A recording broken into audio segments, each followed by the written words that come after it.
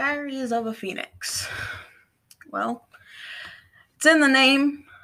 These are diaries from a phoenix. Basically, I call myself a phoenix because I am rising from the ashes. These are going to be the struggles of the changes that I am going to be going through, both mind and body.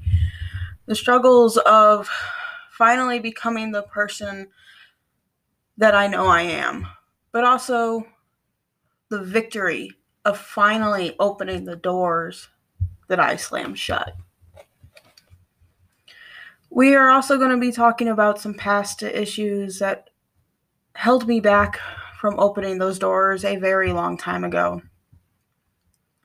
But it's going to be a fun thing that we're going to do also, because this is a story, my story, as I see it, through every week of my transition, and also going through getting my degree in art education.